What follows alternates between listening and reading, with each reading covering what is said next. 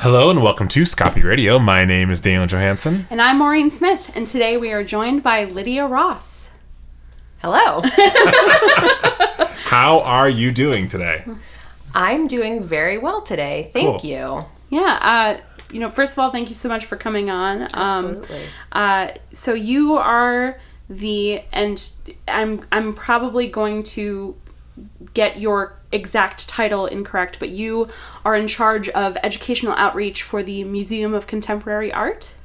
I am the manager of school and teacher programs at the Museum of Contemporary Art. Yes. That is very cool to me. As I bring up whenever we have any sort of outreach professional on, I have a background in it, and I just get very squishy inside when it comes to outreach. So I'm very excited to talk to you about what you do. So would you mind telling us kind of just like the nitty gritty, like what's the, I guess, elevator pitch? I don't know why I'm being so awkward about this. But what is it that you do in coordinating just these programs? Sure. So I am a member of, I believe we now have a team of 11 full-time staff members in our Learning and Public Programs department. Mm-hmm. And I should point out that we recently changed the name of our department from Education as kind of an acknowledgement that education has a somewhat formal kind of top-down, people come to the museum to receive knowledge and then we bestow it on you and then you leave and you're better, which actually is not at all how our programs operate. So we changed it to Learning and Public Programs. And Cool. I'm in the kind of learning team. So I work with colleagues who are working on family, youth, and then I tackle the school and teacher programs. And essentially all of our work thinks about how artists and contemporary art can be springboards for dialogue and action about the kind of pressing issues of our time. Awesome. So for the most part, we serve young people through programs on site at the museum. And one of the distinguishing features of the work that we do is that all of the programs are led by artists. So Wow. I am the program manager, but you will never see me taking a group of kids around leading a tour. We have a team of 12 artist guides who are part-time staff members at the museum, and they lead all of the school tours, they lead teacher programs, they design family day workshops, they run our teen creative agency, which is awesome, and I can tell you more about that. Yeah. And they all have active studio practices, and educational backgrounds working with young people. But more than anything, they have a kind of burning curiosity and respect for young people, and are genuinely excited to kind of use works of contemporary art as mediating tools for engaging in kind of students' lived experiences, whether they're first graders or 12th graders, and having really kind of inquiry-based conversations in the gallery. Kind of what do you see and how does it connect to what's happening in the world or in your own life? So we see about 10,000 students, primarily from Chicago, but not exclusively, and predominantly about 90% from Chicago public schools. Wow. Yeah. And another reason that I was really excited, so I moved to Chicago basically for this job. And one of the real selling points for me about this museum is that we pay for and coordinate all the busing for all Chicago public school students. So the programs are all free for Illinois students, but we put our money where our mouths are and say we know that, getting a bus to come to a museum is a huge barrier. Right. So you sign up to bring your kids, you get the permissions, and the rest is on us. We coordinate the bus, we bring you here, we have amazing artist guides who are ready to lead you around and who are genuinely curious to know what your students have to think, or what they have to say rather. And it's incredible to watch. That is such an interesting thing to me because I feel like contemporary art and even art just in general has such a stereotype and like negative connotation that it's not practical, but that is like the most practical outreach solution that there probably is, especially for like public. Do you know what I mean by that? Like, and so I'm actually kind of curious about like what do you think it is about, like, do you think it's just that you're doing this work in Chicago that lent that what the social dynamics call for needs that level of practicality of maybe do you know what I'm saying? Is there a better word for that? But like that so the I guess like are you talking about how the museum is able to aid with the organization of the the thing from that I'm thinking of is a lot of the there's like a podcast that I listen to a lot, and the woman that runs it also does like after school stuff in Brooklyn, and so like what public schools and cities really need is like after school programming, and because of the fact that like so many folks are low income, it's just and so I guess what I mean by practical is that it's very much what people actually need versus what people think that they need, if that makes sense. Well, I think what the museum does is think about we know that we have something of value to offer young people and educators and families, and we know that there are a lot of barriers to entry. For sure. And by barriers to entry, I mean both literally how do we get people to the museum, and then how do we facilitate entering into dialogue around a work of art, or kind of entering into a meaningful encounter with a work of art. So I think definitely, removing just the biggest barrier, which is the cost of getting 30, a classroom of students to the museum, let alone, if there are many teachers in a school that all want to come, the cost is not an issue. That's really cool. I think, you're talking about there being many barriers to getting kids to be able to not appreciate art, because I think it's kind of secondary in like getting kids to just even come, but just like getting kids to even be exposed to it. I think that the idea of there being barriers is so incredibly true. And I know that in my experience, like figuring out ways to kind of break down those barriers and make it seem like, not make it seem, but actually like draw back the curtains and be like, this is what it's about. Like it's not bow ties. It's not, it's not, Paris Loft Studios. It's not years. I mean, it's people expressing themselves. Well, right. So, and sorry. I think maybe what you're kind of alluding to is this idea between the real barriers of I don't have the money to send a bus to take our students to the museum, and perceived barriers. Yes, exactly. And that's something that we, if you're a 9-year-old coming to the museum, or you're a high school student coming to the museum, and contemporary art has this kind of veil of mystery or inaccessibility or the kind of white cube, it's a perceived barrier, because once our artist guides kind of start asking questions, like a 9-year-old has very sophisticated opinions about what they're seeing. And if they don't like it, they might, whether they like it or not like it, that can be a starting point for diving into a really sophisticated conversation about social issues, or like the journey of how they got from school to the museum, and how that's similar to the way that this artist is talking about journeys. And the kind of lived experience of the people that are coming into the museum, it's already there. People's opinions and responses to the work, it's already there. And I think what's exciting about our programs, and right now I'm just speaking about school tours, but we have a lot of other programs, which I'm excited to tell you about. It's like the artist guides are a catalyst for conversation and engagement that people are totally capable of having, but maybe wouldn't have it without that kind of mediating force.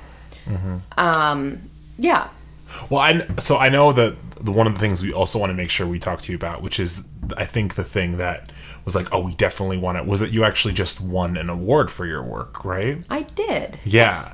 And so I want to, because what I want to also do is I want to kind of like figure out a timeline for the work in which you're doing, if that makes sense. Sure. So how long has the MCA been doing this kind of outreach work?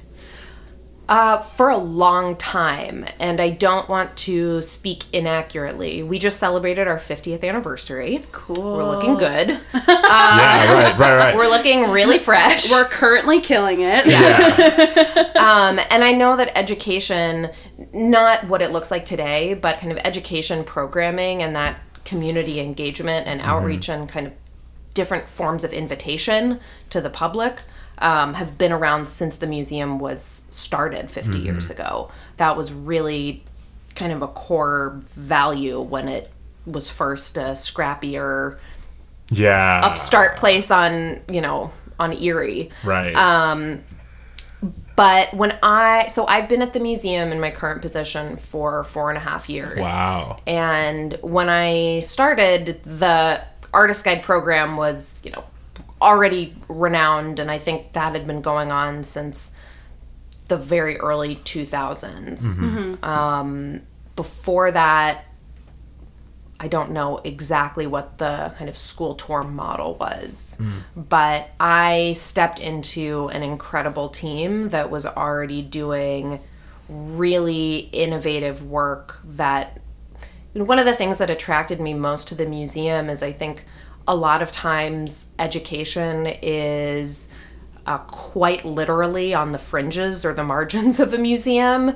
The offices are in the basement, and students have a separate entrance, and they're kind of literally kind of moved off to the side on the fringes.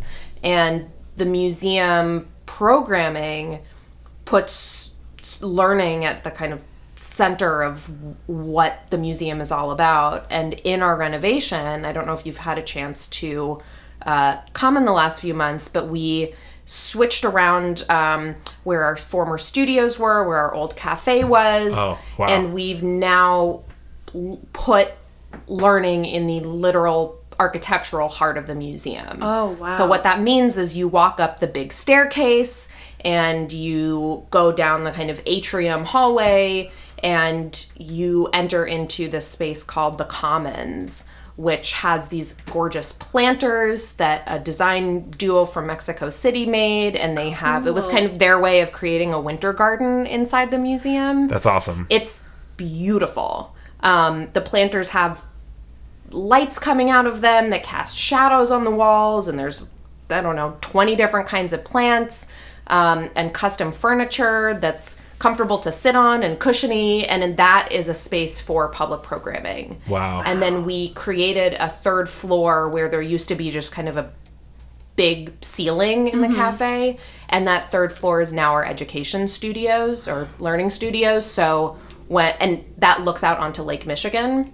So the kids who are coming for workshops have the best view in the whole building.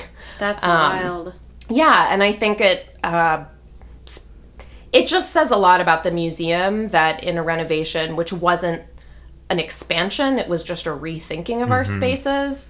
And it's visible. You can walk into the museum, you kind of see the teaser of the planters, but if you look up, you can see kids, the teachers, or the teen group kind of doing their thing in a really transparent way. So it's a long way of saying that education has always been a core part of the museum. It was amazing when I started, and it's getting better and better. That's so the first, when you were talking about the view that the kids have, the first thing that came to mind is the fact that a lot of underfunded schools are on the west side. And the fact that, the kids get to come and they get to experience something that they possibly have never experienced before, and they do it in a view that they don't get to see very often. And they get to do it, looking out over something that's not a part of their everyday life, and that's the lake. Yeah. And just the fact that, first of all, they get to hang out in just this, beacon of an art museum, and honestly just like a gem of the Chicago art scene, and then also get to do it in such a beautiful place is fantastic and like so cool. Yeah, I think it is cool. It's amazing. And I think one of the programs that I can speak a little bit more about is our multiple visit program, where we bring groups of elementary school students for multiple field trips and kind of build a relationship with us. Wow, yeah. But I think something that one of our artist guides likes to say in their intro to a tour is, kind of acknowledging the majesty of the MCA and being able to see the lake, and that's amazing, and everyone should see the lake. It's gorgeous. But also asking the students, where do you see art in your own neighborhood? Who makes art?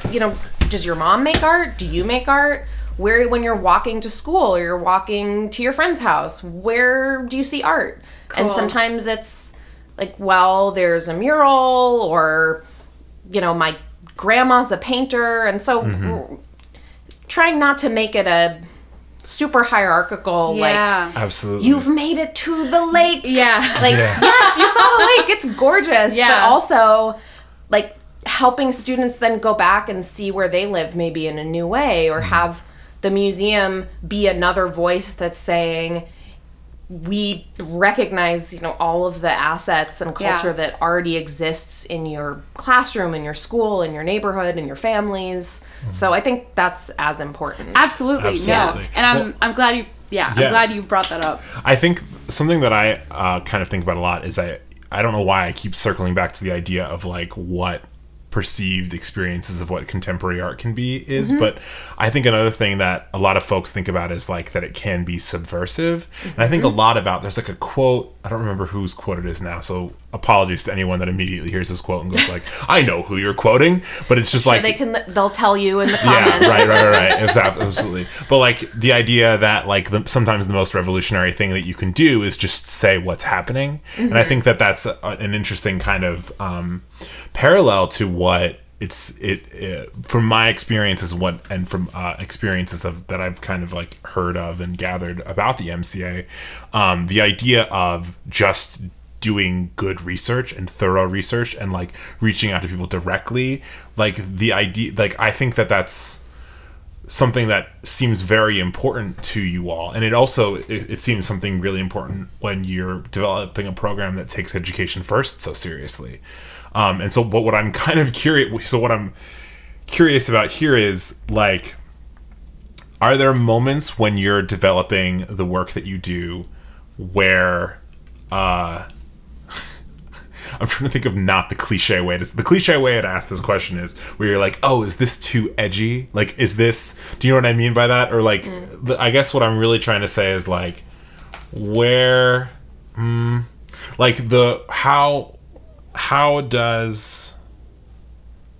what does the work that you do end up like most, like, because you mentioned a lot that a lot of it has to do with highlighting where it is in their lives, and obviously also bringing them into what the museum is experiencing. But I guess my question is like, in what ways are these experiences maybe more universal than people would think? Well, to go back to the uncited quotation, it made me think about something that one of our artist guides, this amazing artist, Luis Sahagún, he was leading a group of students who are part of our SPACE program, which I am excited to tell you about. Yes. And that program is an acronym for the School Partnership for Art and Civic Engagement. And I will give you the pitch for that in a second. Yes. But he was touring students who were part of this program. It was their first visit to the museum, and the tour was thinking about the kind of intersection between art and civic engagement. And Luis said, contemporary artists call attention to things happening in the world so that we can talk about them. And I thought that was such a, for people that do this work every day, it's like, yeah. Right. Like, wow, that is such a simple and profound way of talking about what art does and what the role of the artist can be. And I think to the question of, is the content too edgy or is the work too edgy? I mean, we're all living in this world right now, and it's, contemporary artists are tackling edgy issues in edgy ways, and I think it's really important to our team that we don't shy away from that, and that we give students, through the examples of contemporary art, through talking about contemporary art, through the art making that we do in programs like Space, we already know that students have a voice, but we're also interested in giving them a creative toolkit to take action around the issues that they care about. So what are literally, if you're thinking about a kind of toolkit that you're wearing around your waist, maybe not literally, a metaphorical toolkit that you're carrying around your waist, how do you draw from these different modes of art making and expression to use your voice in the public sphere around things that you care about, and maybe learn how to do it in a bunch of different ways than you thought was possible, because there's so many different kinds of art making.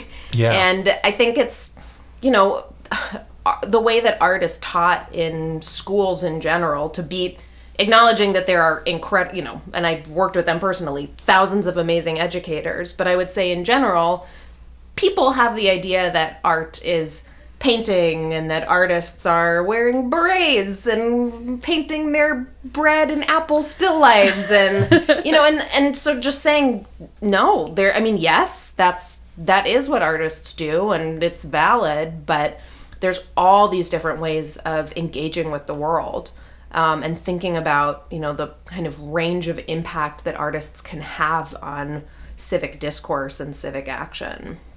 So the School Partnership for Art and Civic Engagement, the SPACE program, and if you guys want to if you have any other new space-related puns, I'm like space launch, inner space, outer space, have to keep it fun. So if you have any ideas as you're hearing about the program for new space-related puns, I'm eagerly accepting them. Absolutely. I'd love to hear more about the space program. Yeah. Not funded by NASA, funded by the MCA. So the space program is a multi-year partnership that the museum has with Chicago public high schools. And it's basically thinking about the role that contemporary art and these artistic strategies can play in supporting young people's civic engagement. Okay. So the way that the program works is that we kind of enter into a multi-year partnership. We're working with 2 high schools. And I've talked a lot about the artist guides and kind of this precious resource of the living artist that we get to work with in our programs. So we have hired embedded artists, or artists who have socially engaged practices. So they're not necessarily making work isolated in a studio. They're thinking about civic issues out in the world. They're engaging with different publics. They're working in a variety of different media, and they become the artists in residence at a school. We call them kind of embedded artists. And we build out a studio space for them out of a space that in the schools that was underutilized, abandoned, not fully used, and transform it into their studio. And they are... And y'all fund that build out? We do. That's so cool. Yeah, so these socially engaged, embedded artists who are in the school, the same artist is in the school for 3 years. Wow. And they're working primarily, the kind of core team is the artist, art teachers, and civics teachers. And they're designing interdisciplinary curriculum around contemporary art and civic engagement. So again, how do we kind of understand what this wide world of contemporary art is? What are the different strategies or tools that contemporary artists use to raise awareness, spark discourse, agitate for policy changes? And how do we kind of share those with young people and help them take action, real action, not conversation in the classroom, but take real action in their communities about the issues that they care most about. Not what is the artist coming in, caring most about, and kind of telling the students to work on. Yeah. But how does that artist kind of open up all of these possibilities for students to then take creative action? And you might say that this artist is coming in and creating a safe space. Yeah, I have mixed feelings about the safe space term, but yes, a new space for sure. Yeah. An experimental space, and a space that didn't necessarily exist at the school before. Yeah. I think there's a lot of desire from all of the teachers that I've worked with from across dozens, if not hundreds at this point, different schools. There is a hunger for interdisciplinary collaboration and a real curiosity. What is the English teacher doing? What are those art students doing over there? But there's so many demands on teachers, and the kind of grind of the school day, that putting this artist into the school kind of creates this mechanism for collaboration that wasn't there before. Mm-hmm. Well, it's adding new energy to it, and it's absolutely, and I keep kind of like circling back to this idea of like it is very much taking what's actually realistically happening in these spaces and in schools and public schools and acknowledging what they actually need versus what people think they need, which I think is a huge issue with outreach programs generally. It's just like kind of being like, oh, here's, I don't know. Like, well, a kind of a trope with like specifically opera outreach is that like it's they can go in and funnily enough be pretty tone deaf. They'll go in and to like an inner city they'll go in and to like an inner city school and just like put on like a very like conventional performance of like Tosca or something like that. Or like, do you want to learn about Mozart? We've set him to Goldilocks and the Three Bears. Yeah, and it's just like, what does this have to do with my life? You know? Right. No, I think that in talking about like kind of fueling collaboration, but also being sensitive to what the teachers are able to give. Like, I know, for instance, that like whenever I've taught, like I used to teach like musical theater classes to dance students at a dance academy, and like I would go in and just be like burned out, and like what really kind of like re-engaged me and lit a fire underneath me is when somebody came in being like, I heard about this thing, can you tell me about it? And the idea of introducing a new force, like a younger, not necessarily younger because that's weird and ageist, but like a just like a new force in this school that is specifically there to fuel interesting conversation, such that a student could approach a teacher and be like, hey, I heard from the MCA artist that there was this movement that talked about this, and he mentioned that it was books, and you're the English teacher, so can you talk to me about that? And well, I want to kind of circle this back around to something that you've mentioned and that we also read about when we were reading about your work and about the award that you received, and heard you were reading to me the quote that they quoted, one of them that they were talking about, but you talked a bit about collaboration. And I think that's something that I know I've been circling around a lot, especially because like we and a bunch of people we know and like podcasts that people we know listen to have been calling 2018 Collaborate Teen. It's kind of the like thing of the year. I haven't heard that yet. Yeah, no, it's a good, I really like it. But I kind of, in that way, I'm curious kind of like what collaboration means to you and like how it's kind of come through in your work. Yeah. I think about collaboration all the time. I mean, it's just what I'm doing every day. And it's something, again, one of the things that was pretty obvious in like getting a sense of the institution and the department as I was like interviewing for the job now what feels like a million years ago. It was clear. I mean, I said, the artist guides are delivering the school tours. The students come in, they get introduced to the artist, and off they go. But there's no single person that's completely in charge of any program. I help organize the professional development, and I'm thinking a lot about it. I think collaboration is so much about recognizing or being curious about the expertise that other people have, and a kind of humbleness that you don't know everything.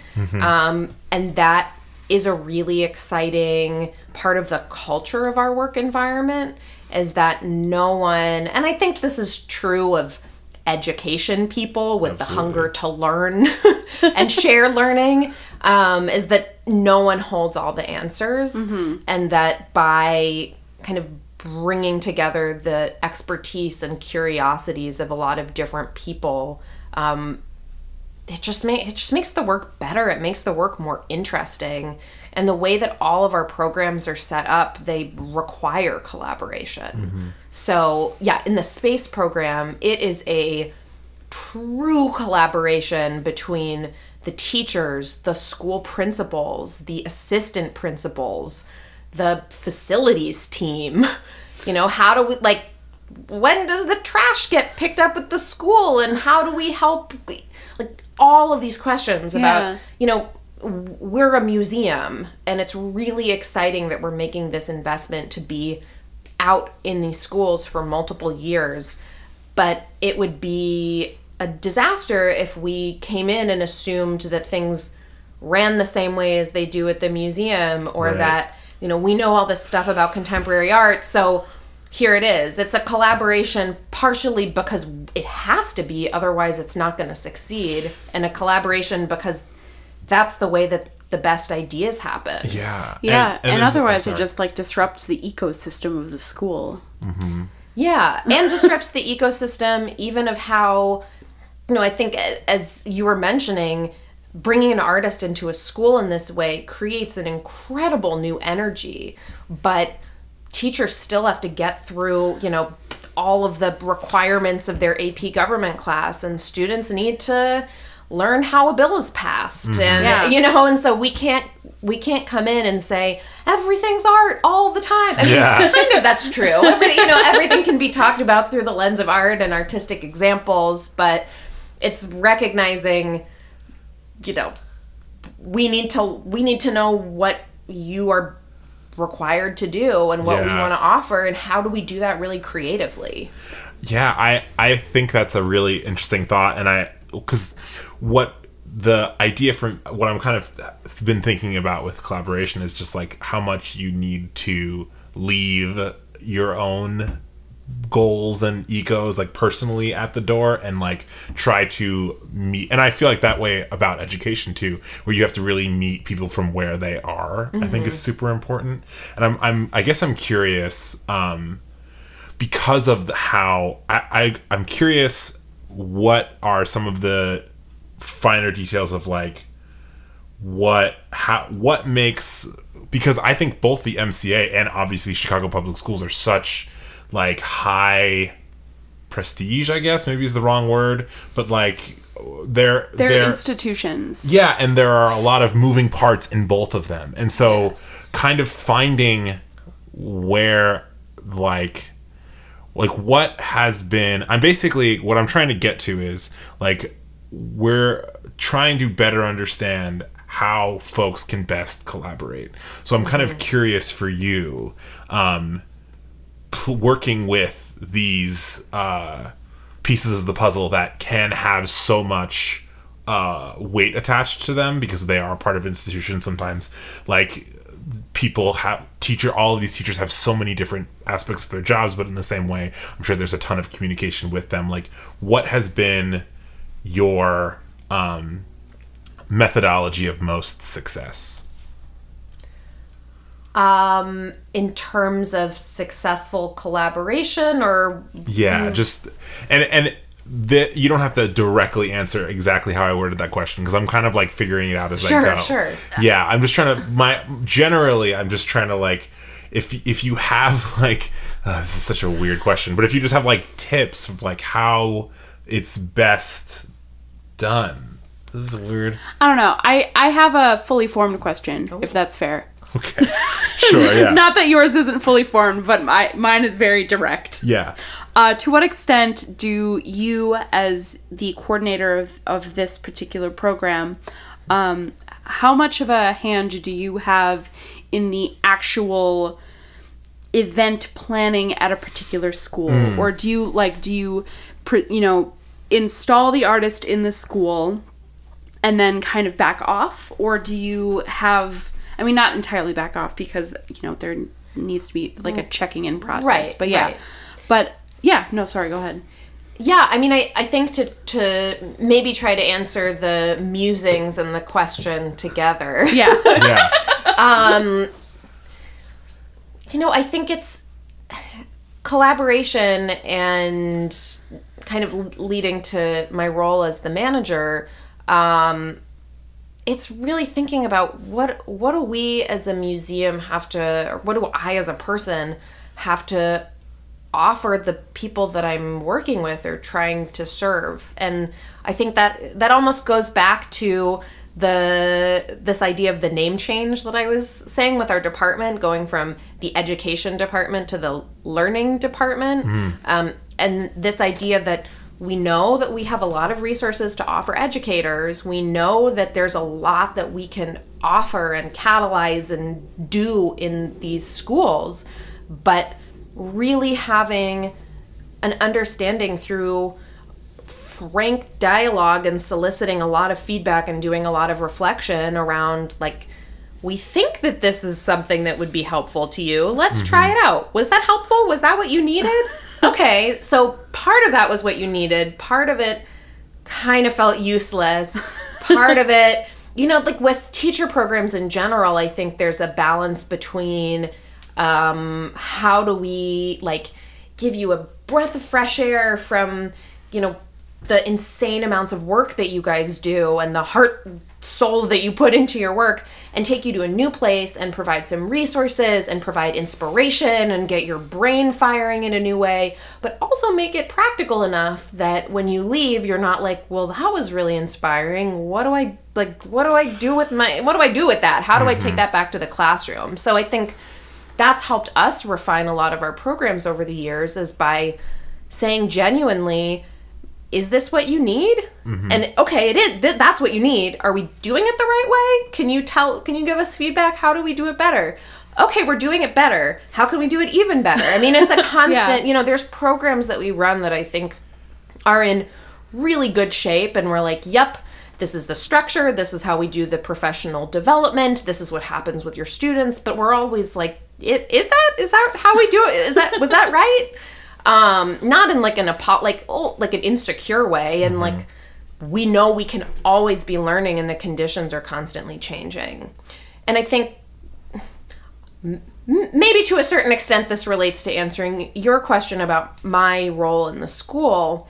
We are coming into the space schools, with goals and outcomes and a theory of change, and we believe that with the artist and the art teachers and the civics teachers and the engagement with the whole school and community members, we're going to change civic education and, radicalize civic engagement opportunities for young people.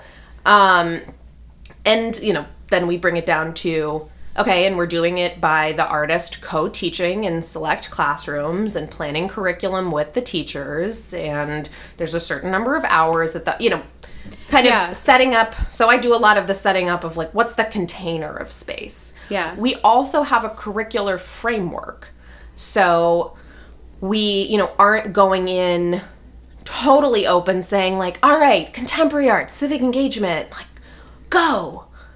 What does that do it? We have a framework for how do we take, whether it's an art class or a civics class or civics that's being taught in the context of an AP government class.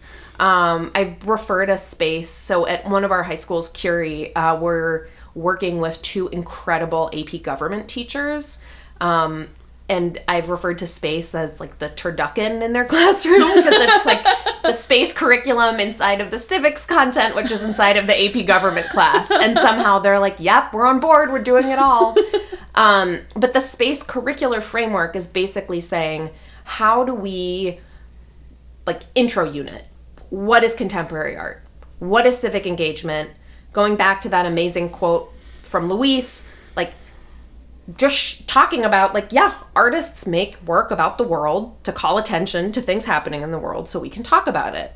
And for a lot of us, that's like, oh, I hadn't really thought about it that way. Yeah. How do we look at contemporary art? How do we make sense of it? How do we use it in our classroom to have conversations? So the intro unit, like whatever space class we're in, this is the intro unit. Here are some tools. Come to the MCA. We're going to lead your students on a field trip.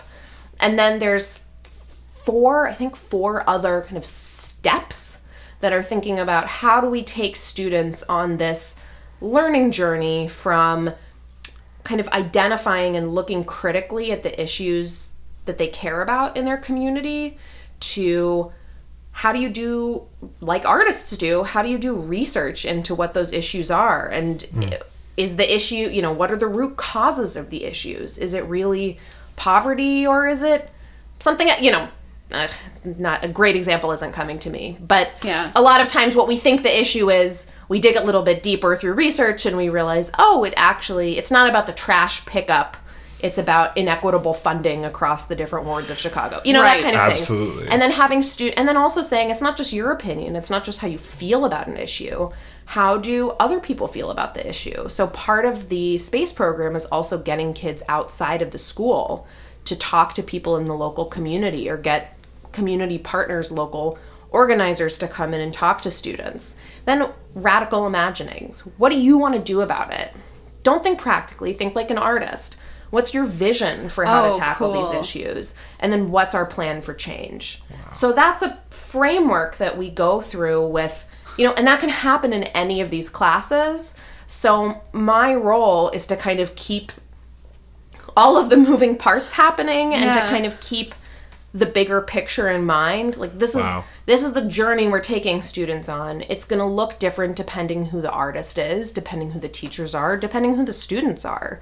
But we're all kind of along the same path. Wow. And also just being another person that can help say, we need to pull the teachers out to do a planning meeting today, and kind of being that institutional voice that can help with the logistics that make the big meaty conversations happen. Yeah. Wow. Well, we actually only have a couple minutes left, so we should wrap up. But the last thing we do with all of our guests is a 1-minute plug. Usually it's for anything they have upcoming, but it can also be, we love hearing about if you want to give any shout outs for other folks that are doing dope work, or just kind of any self-care stuff that you've been consuming, movies, TV shows, or the like. Also just shouting out the MCA and your work. Yeah, shout out to the MCA, shout out to the Artist Guides, and Marissa and Ellen and Grace and everyone else in my department. Nice. And Damon Locks, who's the artist at Good, and Samantha Hill, who's the artist at Curie. They're incredible, and I could spend separate podcasts talking about each of them.